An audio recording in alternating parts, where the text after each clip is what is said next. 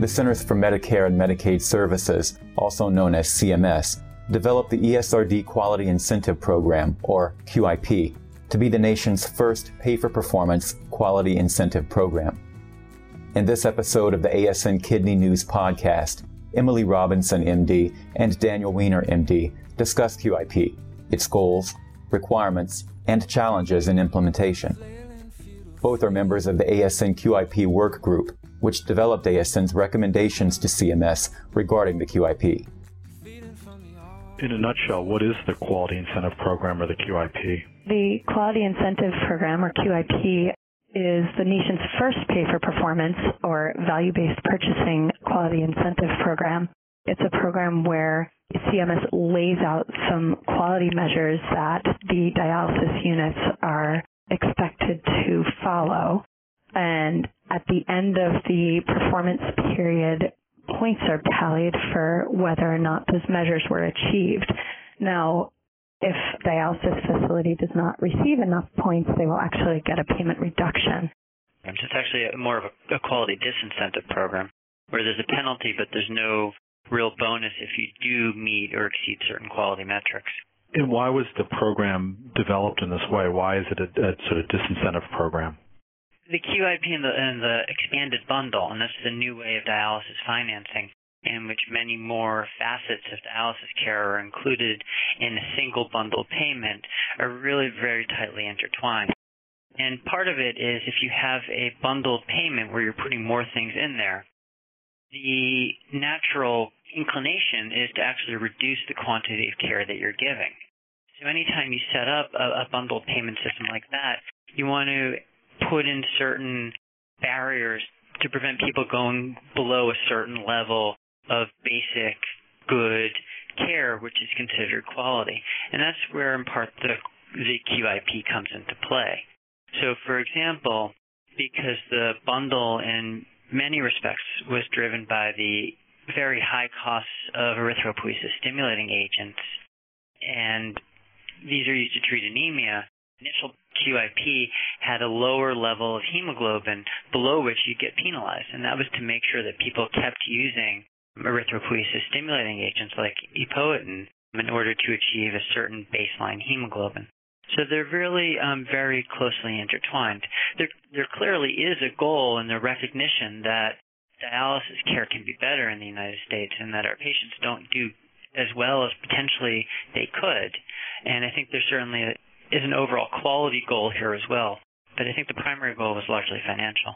I do wonder if they didn't really see any reason to put in a bonus, because they felt like, with almost threatening with payment reductions if people didn't meet these goals, that it was almost easier and would save them more money to be able to just make reductions and not really have to add any money at any point, since most people would try, or most dialysis units would try to reach the criteria for achieving their full points just to avoid payment reductions.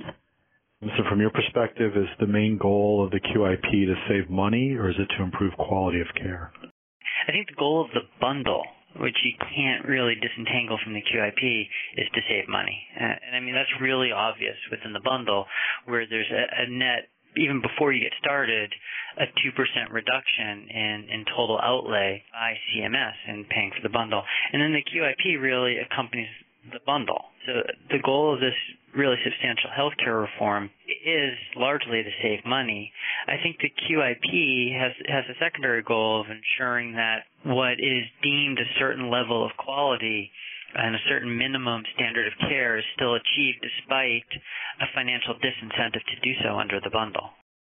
You had the opportunity to be the administrator of the Centers for Medicare and Medicaid Services, and you had that savings. How would each of you use it? Dr. Robinson, why don't we start with you? One of the things that's missing in a lot of the quality initiatives that either were proposed or that they've considered proposing is that there's not a lot of evidence behind it, and there's always a lack of evidence in a lot of nephrology studies, and using some of that money to try to perform more quality of care studies and find more outcomes in order to have better evidence, I think would be a good use of some of the money. I would put money that's obtained from the QIP savings right back into the system to try to figure out what quality is for dialysis patients, because we really are lacking that. We don't know what interventions we have and what things that we can do to make these patients' lives both better and longer. And there's a lot of studies that will never be funded either by pharmaceuticals because there's no money in them, or by the NIH because they're very expensive to do. But this resource, you could use it very wisely, I think, to make a far better QIP, almost make it a circular process where the QIP subsequently can make the QIP better. There's not a lot of evidence underpinning the quality measures. How is CMS making the data from the QIP available for research and for sort of informing the next generation of measures? In terms of how CMS is making the data available, there's actually a mandate that dialysis units' performance on QIP metrics posted prominently right outside their facilities. In terms of what's being done with the data as to how to improve care moving forward, that's a much harder question to answer. And I think that may go somewhat toward the fact that the QIP measures have been fairly varying over the first 3 years of QIP calendar years. If you look at your anemia measure itself, it has changed dramatically, for example. Dr. Robinson, looking at 2013 and 2014, what measures is CMS planning to add in those years? The big change is really for 2014, where they kept both of those measures from 2013, hemoglobin greater than 12 and the urea reduction ratio greater than 65%. However, they also added a vascular access measure with two subcategories, where one is for the percent of patients using an AV fistula for the last treatment of the month, and the other is the percent using a catheter for the last treatment of the month and 89 days prior. And obviously, the goal is to have a higher rate using a fistula and a lower rate using a catheter. The other thing that they added for 2014 was that they added 3 reporting measures on top of these 3 clinical measures. These 3 reporting measures consist of a monthly mineral metabolism monitoring, where dialysis units have to report that they've monitored patients' serum calcium and phosphorus over the past month. Patient experience of care survey has to be administered to the patients, specifically the in-center hemodialysis consumer assessment of healthcare providers and systems survey, the ICH CAPS. And the other reporting measure is that there's an expectation for submission of infections to the Center for Disease Control National Healthcare Safety Network System. So, Dr. Weiner, what did CMS propose but not include, and why? There were a few changes from the proposed rule. The least significant is that rather than calculating adequacy using something called KT over V, which is a little bit of a more complicated mathematical measure, they stayed with the urea reduction ratio. And this is probably just a very minor change that's not really felt to be all that important. The two more significant exclusions was there was initially proposed an access-related infection measure and a standardized hospitalization ratio measure. And both of these were postponed. The access-related infection measures is very interesting. This is actually one which is probably a fairly important one for dialysis units because it's largely controlled by dialysis units. It's something that's important, and it's something that can be influenced and have a real benefit on patient quality of life. I think the major issue with this one was that there just wasn't enough data existing to figure out what a good score is even and what a bad score is, just because there just hasn't been detailed enough data collection in dialysis patients with reliable enough information coming from the dialysis units on the subject. So I would expect that this measure is going to return at some point in the next several years once there's more information. And I think that's one major reason why the CDC's infection measure, where we have to report infections to the CDC, was included in the most recent QIP for 2014. The second measure that was excluded was the standardized hospitalization rate. And that was postponed because it's a very, very difficult measure. And I think there were a lot of concerns raised during the public commentary period about this measure. The most notable concern in my mind is that there's no real good way to standardize this. You have patient data, which you were taking to figure out how sick a patient is from the time that they started dialysis on the 2728 form that all dialysis patients have filled out. We could be looking at hospitalizations that are occurring immediately after that form's filled out or a decade after that form's filled out. And so many things can happen during that time that there's no real good way to figure out what these hospitalization rates truly mean. So until the more data is available and there's more granular information about patients that allows us to truly understand who these patients are better, I don't think that measure is really going to come into play. From your perspective, Dr. Weiner, when do you think the measure will come into play? I mean, when do you think we will be able to have the adequate data to make some of these decisions? That's a very difficult question. One of the ways that CMS is planning on gathering some of this data is through the Crown Web system. This is an online data capturing system to which dialysis facilities would submit their data on individual patients. The largest dialysis providers, Fresenius and DaVita, the very large dialysis organizations, and DCI, which is another medium-sized dialysis organization, all would have had the ability to electronically submit in batched format data to Crown Web, whereas the smaller dialysis organizations were struggling with how to get their data on board. In reading the most recent QIP final rule, Crown Web is actually supposed to have been operational last month and still is not available, likely because there remain issues as to how to equitably assign data capturing.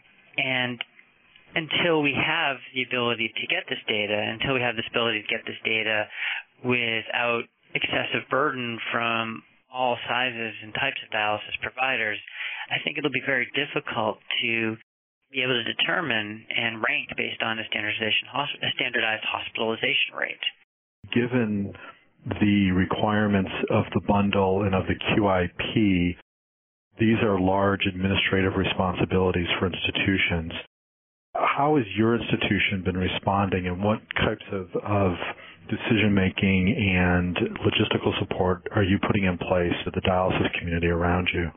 So the unit is a DCI unit, and we're lucky enough to have a big enough infrastructure that there are people who are able to look at the various QIP measures and come up with wider strategies as to how to best deal with these and how to best assimilate these data.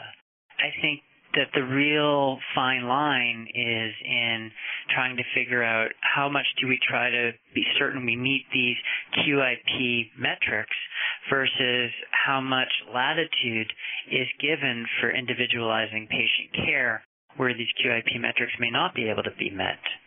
And it's really one of the major concerns that's raised by any system where you have absolute metrics. So, for example, if you have a patient who is at the end of their life and dialyzing with a catheter, they're basically in a palliative mode, for example, and the best URR they're going to get is 63%. Do you tell that patient, no, you have to stay an extra half an hour, or no, we have to put a fistula in, even though that may be the wrong thing to do in order to meet your QIP requirements, or do you individualize your care more? And I think this is a battle that's going to be faced by dialysis facilities and physician providers and nurse providers moving forward. How do you think the bundle and the QIP will change how we train the next generation nephrologists and other health professionals who care for patients with kidney disease? It really decreases some of the individualization, although we don't want to lose that, obviously, but I think there's a lot more thoughts into what things cost, and we're already starting to see it with the bundle in terms of the changeover of everybody from IV EPO to sub-Q EPO, and there probably will be a lot more changes to oral vitamin D analogs and things like that. It's not necessarily a good thing or a bad thing per se, but I do think there's going to be a lot more of a focus on what things might cost. I think specifically in terms of education and training the next generation, I think you're going to see a lot less attention to specific details, understanding anemia and understanding the interplay between iron and erythropoietin or various different vitamin D analogs, because all of this stuff is going to end up being protocolized. And it'll have to be, because you can control your finances in part with protocols and minimize the number of people who are going to fall below a certain threshold that's going to result in a financial penalty. I think there's benefits also. I think the one benefit that we're really starting to see coming out is that there seems to be a lot more education of patients as they're coming into kidney failure and needing kidney replacement therapy regarding different modalities, regarding how important fistulas are versus catheters and grafts, and balancing patient choice with what we do see as being advantages. And I think that fellows and trainees and nephrologists are learning more about the different modalities that are available for patients and ones that may be better suited for individual lifestyles. Help me reconcile minimum standards and protocols with individualized care and patient choice. What can CMS do to try to meet those potentially conflicting goals? Part of why in 2014, when they talk about the payment schedule, there's 100 points total, and a facility only has to achieve 53 of those points in order to get full payment. And I like to think that part of that is an attempt at some individualization.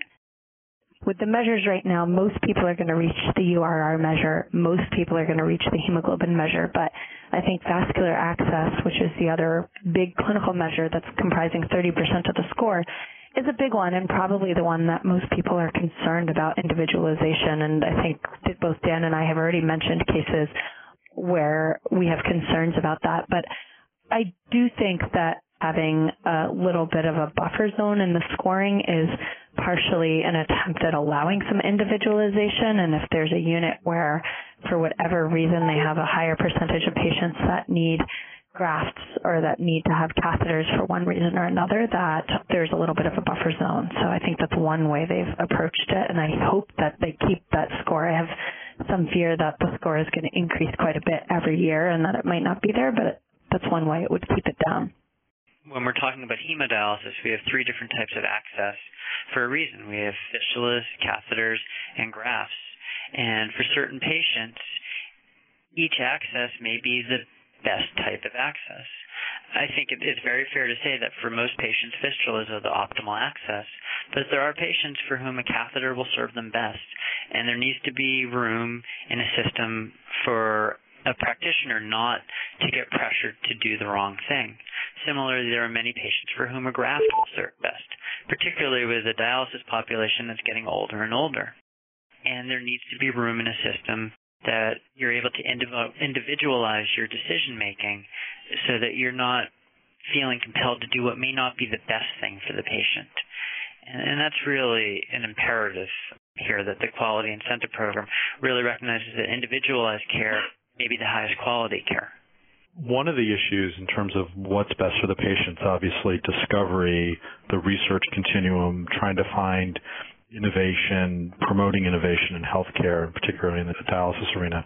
How will the bundle and QIP affect investigation and investments in discovery related to dialysis care in particular and in kidney care in general? Could impact it quite a bit. I think that's one of the big concerns in terms of the bundle, because with all of the medications being lumped into the bundle and therefore pharmaceutical companies are not being able to charge as much for the medications to the dialysis facilities, if it's all lumped together, it's definitely going to decrease innovation. And I think that was one of the big concerns when the bundle came out. There was certainly going to be a decrease in pharmaceutical companies wanting to invest in innovation in dialysis care. It definitely is something that bears watching. I think that there is money in there. If you think in the mid-2000s, the amount of epoetin that was being used was over $2 billion. And that money has been rolled forward and put into that single bundled system. In 2010 and 2011, the amount of EPODIN that was used has dropped and seems to be dropping fairly dramatically if you look at dialysis provider data and data from the DOPS practice monitor. So there is money available, it's just there's not necessarily blockbuster money available. And that may be important for drug development. I do think that there's a nice opening, though, for low-cost, potentially moderately impactful interventions. For example, there's room within the bundle for dialysis providers to reallocate money, potentially, let's say, from paracalcitol to calcitriol, and use that savings to give nutritional supplements. And maybe a trade-off like that could be an overall greater benefit to patients. So there's room for creativity, just not a ton of room for it. Each of you have mentioned that the bundle and the QIP, the sort of outcome of the Medicare Improvements for Patients and Providers Act, are to some extent at the forefront of a lot of what's going to happen with the Affordable Care Act and with health reform. So as you think about the implementation of both the bundle and the QIP, and there's sort of three recommendations that you would make to CMS, as broad or as narrow as you'd like, what would those three recommendations be? The three things that I can think of is that you need to leave enough room in any sort of quality metric-based system that you can individualize care.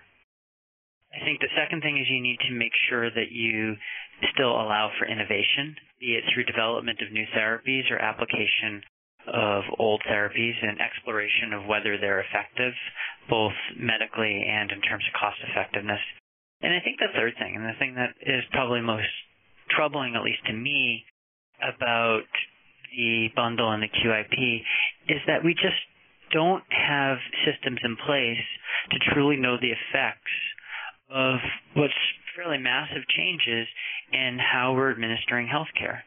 We need to make sure when other systems go through this that they have data before implementation, data after implementation, and ways to compare how patients truly do under these different payment systems. And if a measure or a metric really doesn't truly have an impact on patient life expectancy or patient quality of life, then we need to recognize it and eliminate it and find better measures.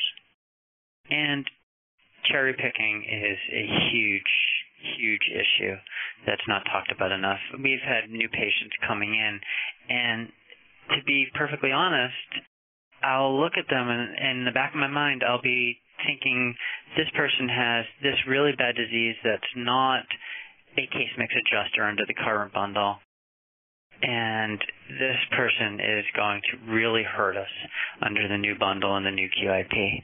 I'm proud to say we haven't refused anyone or tried not to do anything about these patients yet, but it's something that's present, and it's something that every unit is going to be faced with, especially if they're confronted with being fiscally viable or not.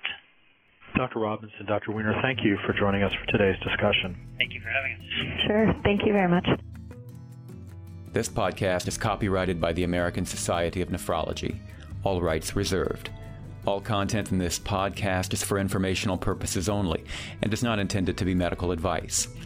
The information in this podcast should not be used during a medical emergency or for the diagnosis or treatment of any medical condition. Please consult your doctor or other qualified healthcare provider if you have any questions about any medical condition or before taking any drug, changing your diet, or commencing or discontinuing any course of treatment. Thank you for listening to this podcast of the American Society of Nephrology.